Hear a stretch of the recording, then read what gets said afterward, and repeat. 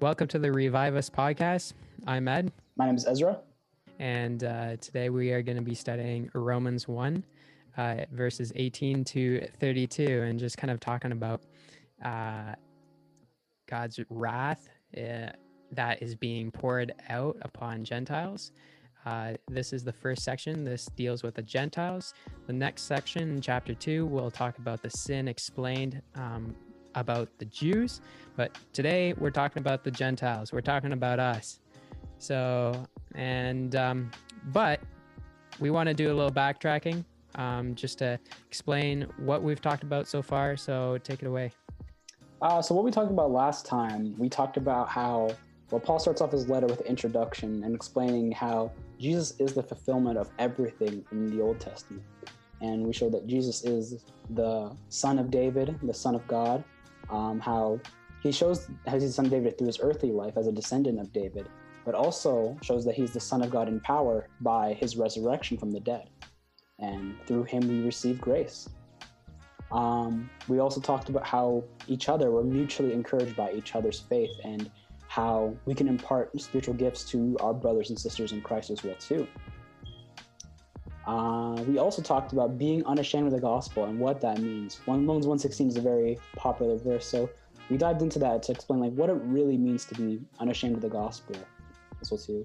And lastly, we talked about how in the gospel, the righteousness of God is revealed. The major theme in Romans is God's righteousness. And we're going to keep reminding you guys of that because that's really major to Romans in general. And how the righteousness we attain from God is by faith, and it's not by works. A lot of times we feel like we started by faith, but we have to continue with works. But no, it's actually not it. It starts by faith, continues in faith, and ends in faith. And that is the righteousness we attain through faith in Jesus Christ. And now we just get into verse 18. This kind of begins Paul's just big downward spiral of human depravity. And it really shows how wicked humanity really is as a whole. And he starts this off by talking about the wrath of God, which it's something we feel like, it's not something we like to talk about, but it's actually a very interesting topic throughout the whole Bible, is the wrath of God. And a lot of times we think it's God just being mad with people and he just zaps and gone. But it's actually a lot different than we think. And as we get into this, I hope we all learn from this as well too, to understand God a little more. So the first section here is verses 18. The wrath of God is being revealed from heaven against all the ungodliness and wickedness of people who suppress the truth by their wickedness. And Ezra pointed this out before, but if we go back, if we backtrack to verse 17, we are talking about God's righteousness. And it's interesting because it says the righteousness of God is revealed. How is the righteousness of God revealed? Well, it's revealed through Jesus Christ, the gospel. So how is the wrath of God being revealed against these wicked and evil people? And so this is what Paul is going into. He's going to start revealing how the wrath of God is being revealed. And now this revealed word, it's important to understand. If you go into the Greek, you'll understand that it's present. Like it's something that hasn't happened in the past or isn't going to happen in the future. It's something that's happening right now. The wrath of God is actively being revealed. And so some people may say, oh, the wrath of God isn't going to come until Jesus Christ, comes back. He establishes his kingdom and that's it. No, the wrath of God is actually being revealed right now at this very moment. It's not he's not done. Like once he comes back, we're going to see it even more, but it is being revealed right now. Mm-hmm. Now, there's another point here that we have here, suppressing.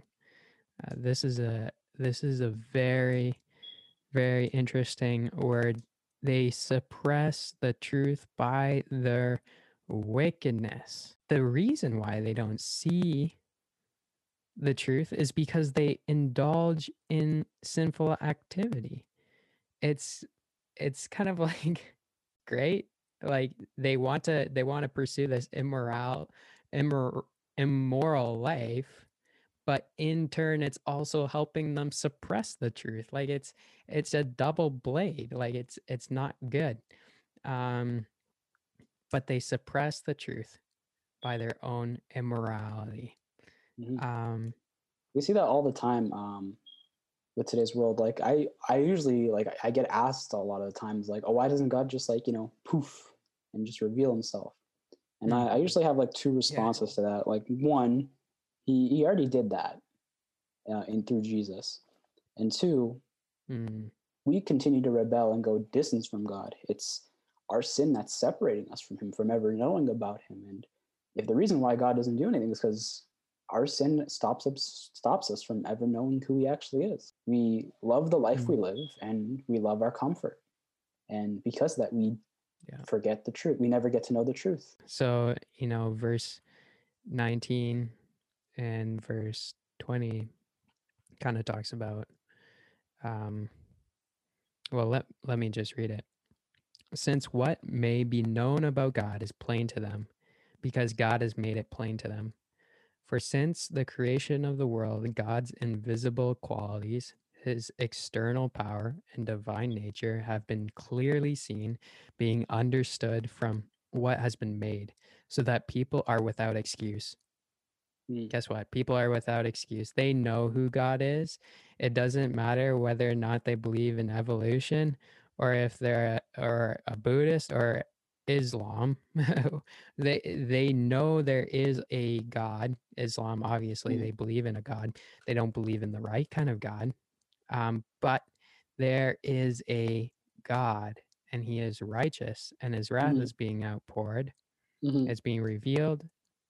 And yeah, Mm-hmm. We're aware they that just there's they love. something out there. Like Yeah.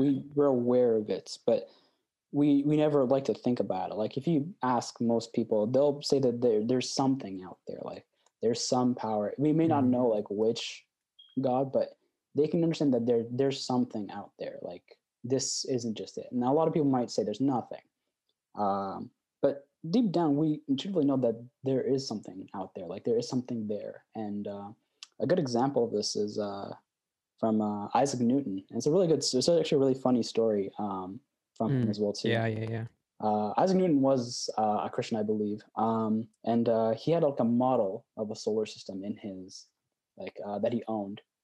And one of his colleagues went up to him and said, like, "Who built this?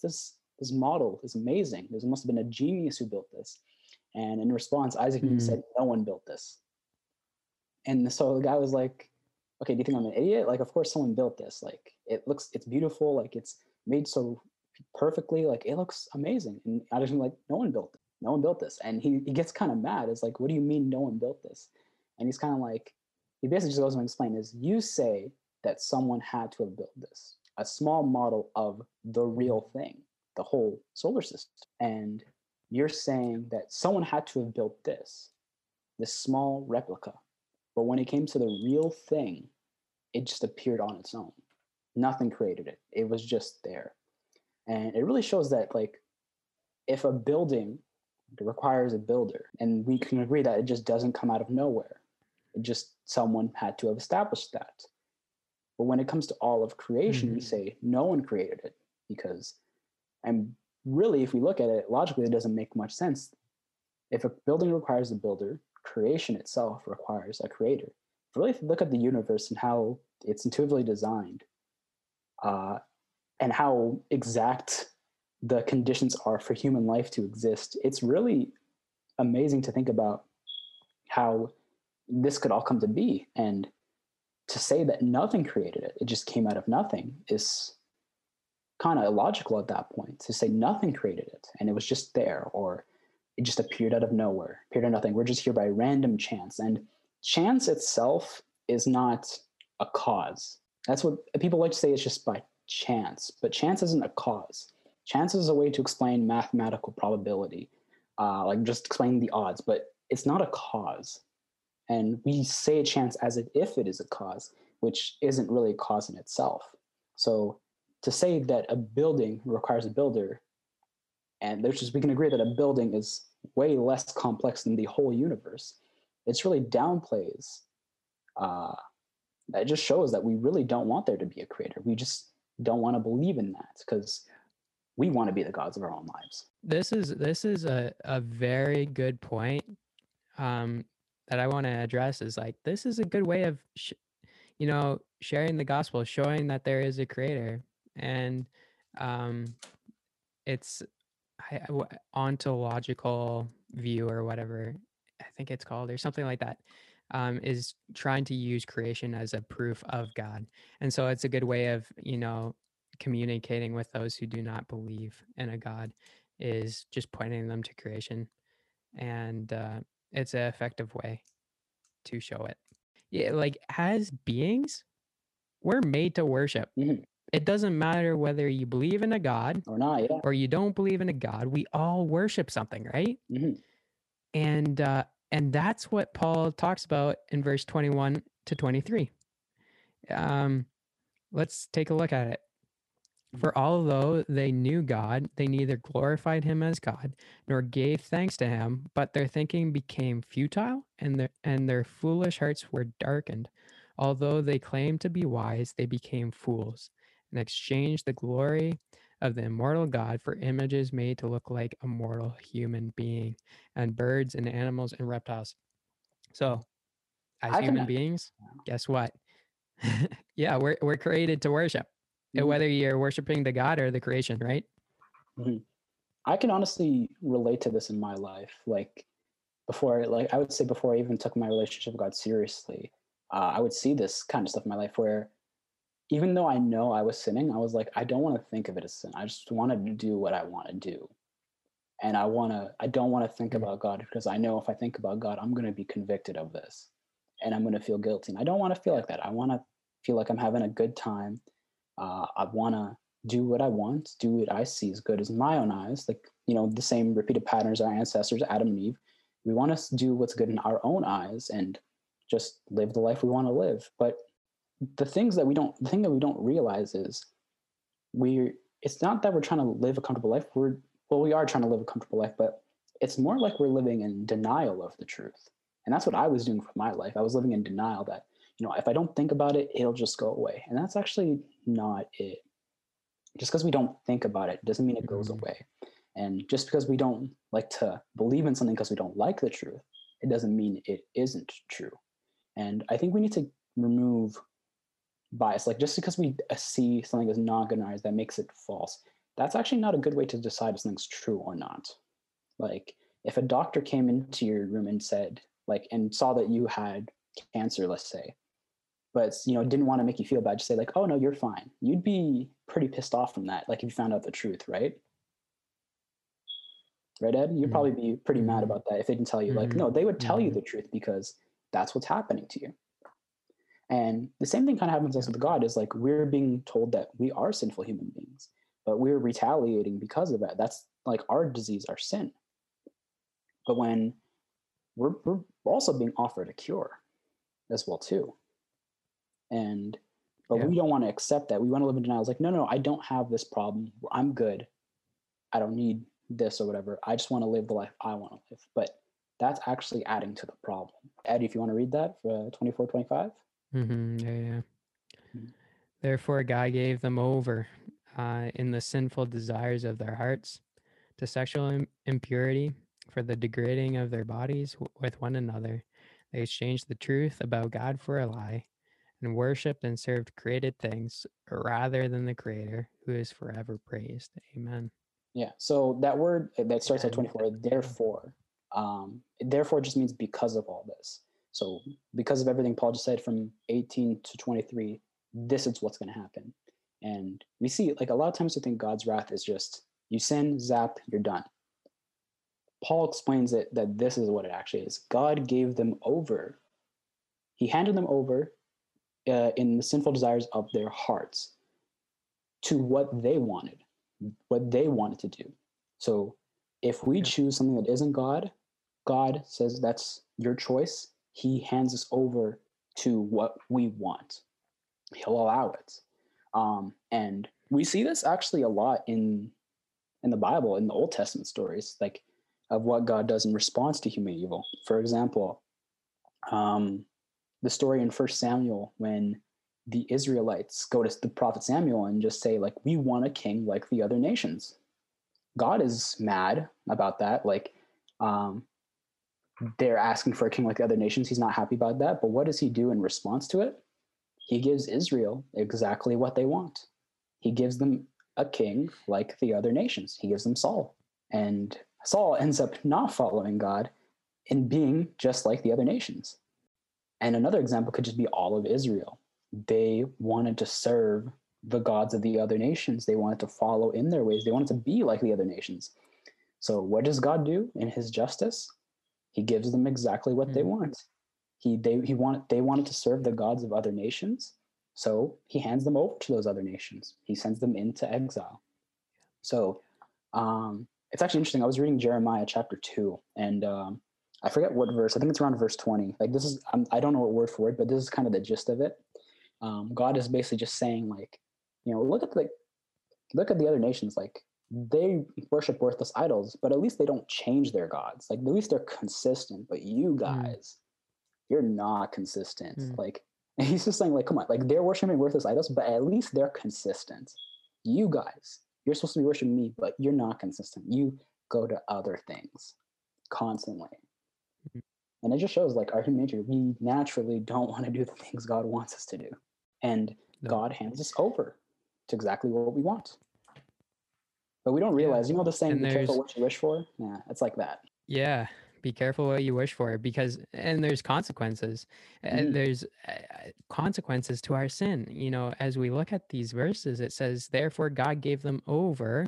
And what happened? What is the result? Their bodies, with the degrading of their bodies.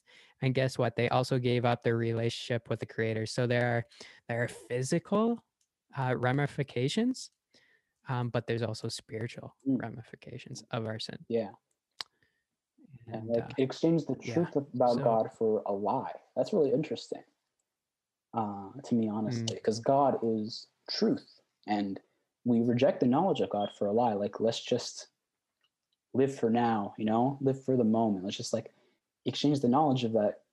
We need to like come to God. We need to know God. That's in our nature to be with God.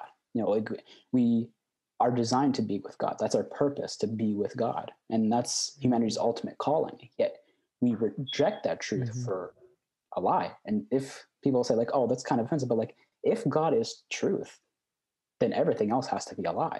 Worship, like it says, and then worshipped and served created things rather than the Creator, who is forever praised. Amen. We naturally like to glorify earthly things. We do that even for Christians. We do that sometimes a lot. Like we focus more of our attention and on earthly things, on relationships, like with like, or what people think of us, you know what I mean?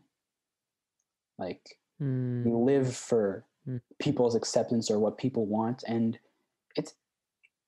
it's really contrary to what God wants for us, like to live for this world. Now, and it reminds me of a quote from C.S. Lewis. If you live for, I think it goes like this: if you live for heaven, you get earth thrown in, but if you live for earth, you get neither. It really just shows like we just really want to live a life we want to live without God, and there's consequences to that we don't even realize. And it even continues this like downward spiral. This is like step 1 in Paul's explaining God's wrath. And we go to step 2. It starts in verse 26. Because of this. So like I said, like another, it's therefore because of this, because of what happened in 24, 25, and 26, because of this, God gave them over to shameful lusts. Even their women exchanged natural sexual relations for unnatural ones. In the same way, the men also abandoned natural relationships with women and were inflamed with lust for one another. Men committed shameful acts with other men and receive in themselves the due penalty for their error. We've thought about touching on this real briefly. Here's the thing. All sin is sin. Yeah. In God's eyes. This is a huge issue in the church today. And the world, they look at the church and they say, oh, you're homophobic. Well, what does that mean? Yeah. it's not the person, it's the sin God's talking about here. God gave them up to shameful lust. Who doesn't commit lust? Like we were talking about We this, all Ezra and lust. me, and we were We talking all about lust. Like we all lust. like We have to mine examine our own hearts. like mine might not be for another man, but at the same time, I still lust. Like I'm a human being. Like I still sin. So Yeah. we're not hating on the person because of what they do, but we just don't agree with the sin. And so this is um People think of this as what like, God is punishing. Men, like I'm thinking about here in verse 27, it's like men committed shameful acts. They actually acted it out and they got a penalty mhm, for their error, for their sin. That's what God is judging. It's mhm, the action. mhm, And so and also God looks at the heart as well. As we mhm, know, Jesus said, whoever looks at a person with lust has already committed adultery. So we acknowledge that. But um, we're here to give grace and forgiveness, not not not to sit in the place of judgment, mhm. to It's not tell our place. Yeah. and share that God is righteous. Mhm, God's come for salvation to save you from those sins, from your darkness. mhm, Um, but yeah, mhm. I don't know how much more we want to touch on that. Well, like it is. This is like something we like. This very controversial subject right now, where if you say something in the wrong way, you automatically get canceled. Cancel culture. I've been called homophobic for having these views, but I've never hated anyone for this. And still, a lot of times we talk about this like we're walking on eggshells. But at the same time, we have to recognize this is sin also. Mm-hmm. You have to Mm-hmm. recognize that, yeah, this is And it not, has to be addressed. yeah. And he even mentions, Paul mentions that these are unnatural. Like this goes against God's design for humanity. But a lot of people don't realize the way God designed this world and how he designed creation was for the betterment for all creation and to help humanity thrive as a whole. Mm-hmm. Now, a lot of people would say, be mad at me for saying something like that, but it is the truth. The way God designed this world and how he ordered it, it's how he wants us to live. It's for the betterment for all humanity. And Yeah. when we reject it is the the best design of the way. creator and we reject his good design, it doesn't lead to anything good in our lives. And this is kind of like step Yeah. 2 of Paul's showing like how God reveals his wrath. And when we get to verse 28, we get to part 3 of this kind of. Yeah. Mm-hmm. Do you want to? Verse 28 Do you want to read continues first? like this. Yeah. Furthermore, just as they did not think it worthwhile to retain the knowledge of God, so God gave them over to a depraved mind, so that they would do what ought not to be done. They have become filled with every kind of wickedness, evil, greed, and depravity. They are full of envy, murder, strife, deceit, and malice. They are gossips, slanderers, God haters, insolent, arrogant, and boastful. They invent ways of doing evil. They disobey their parents. They have no understanding, no fidelity, no love, no mercy. Although they know God's righteous decree that those who do such things deserve death, they not only continue to do them, these very things, but also approve of those who practice them. Mm. This is the pinnacle. Yeah. This is the absolute, like, if you want to see where your society is, like, this is a measuring stick. Mm-hmm. This is where Yeah. you're like a measuring stick to how wicked and evil a society is. Go to this passage and you'll be able to Yeah. Like I think very it was. easily know. I think it was John MacArthur who mentioned this. I thought it was. I didn't really recognize until he mentioned it. It was like if we look at our society, we can see that it's following in these patterns. First, Paul mentions God gave them over to their sinful desires of their heart, to sexual impurity, and we see a lot of that in like the 80s and the 90s. We see a lot of that sexual impurity, And then in 26, because this God gave them over to shameful lusts, nowadays uh, we're becoming more and more okay with stuff like homosexuality and other sins of the such. Um, and that's just kind of like God just keeps sending us over to what we want. This is what we want, to be further away from God, and this is what's going to happen. And in 28, God gave them over to a depraved mind. Depraved just means morally corrupt. Like, we just continue to do what is wrong in God's eyes because that is what we've chosen to do. They've been filled with, like you said, everything kind of thing. And I know not everyone's, maybe you haven't committed all of these. I'm not saying you have, but we've committed a lot of these. I can say for myself, I've committed a lot of these. Yeah, this is a good measuring stick, not only for our society, but also a measuring stick for Christians.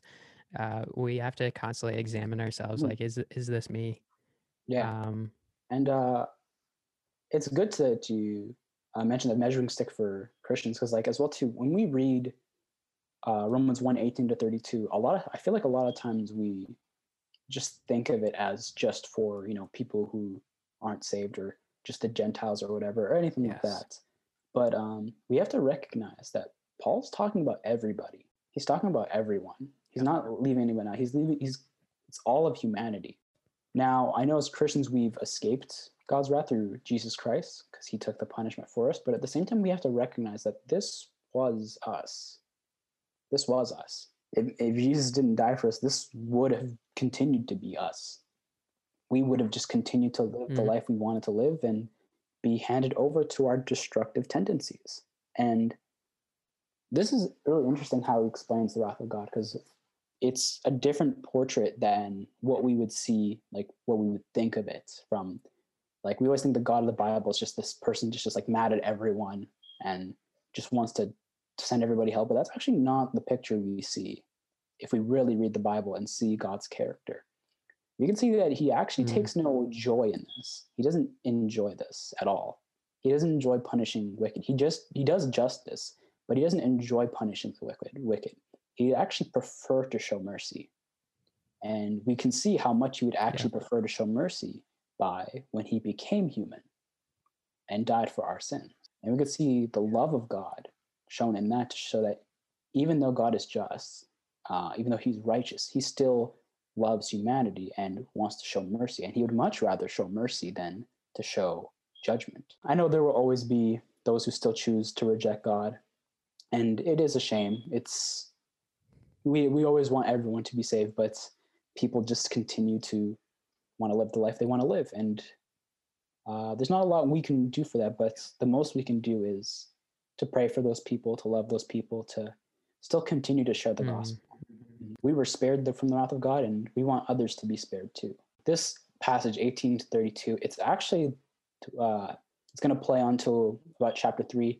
This Paul's just making one big downward spiral of human evil, and we're just at the beginning part. Like, Paul's actually said a lot of stuff, but we're actually at the beginning of this downward spiral, and it ends in chapter 3. And Paul's just going in depth to explain what human evil is and what it looks like, and how no one is exempt from it. And we're going to be continuing to read that in chapter 2 as well too. So we'll see you guys on the next episode. Thanks for joining us, and we'll catch you later. See you guys.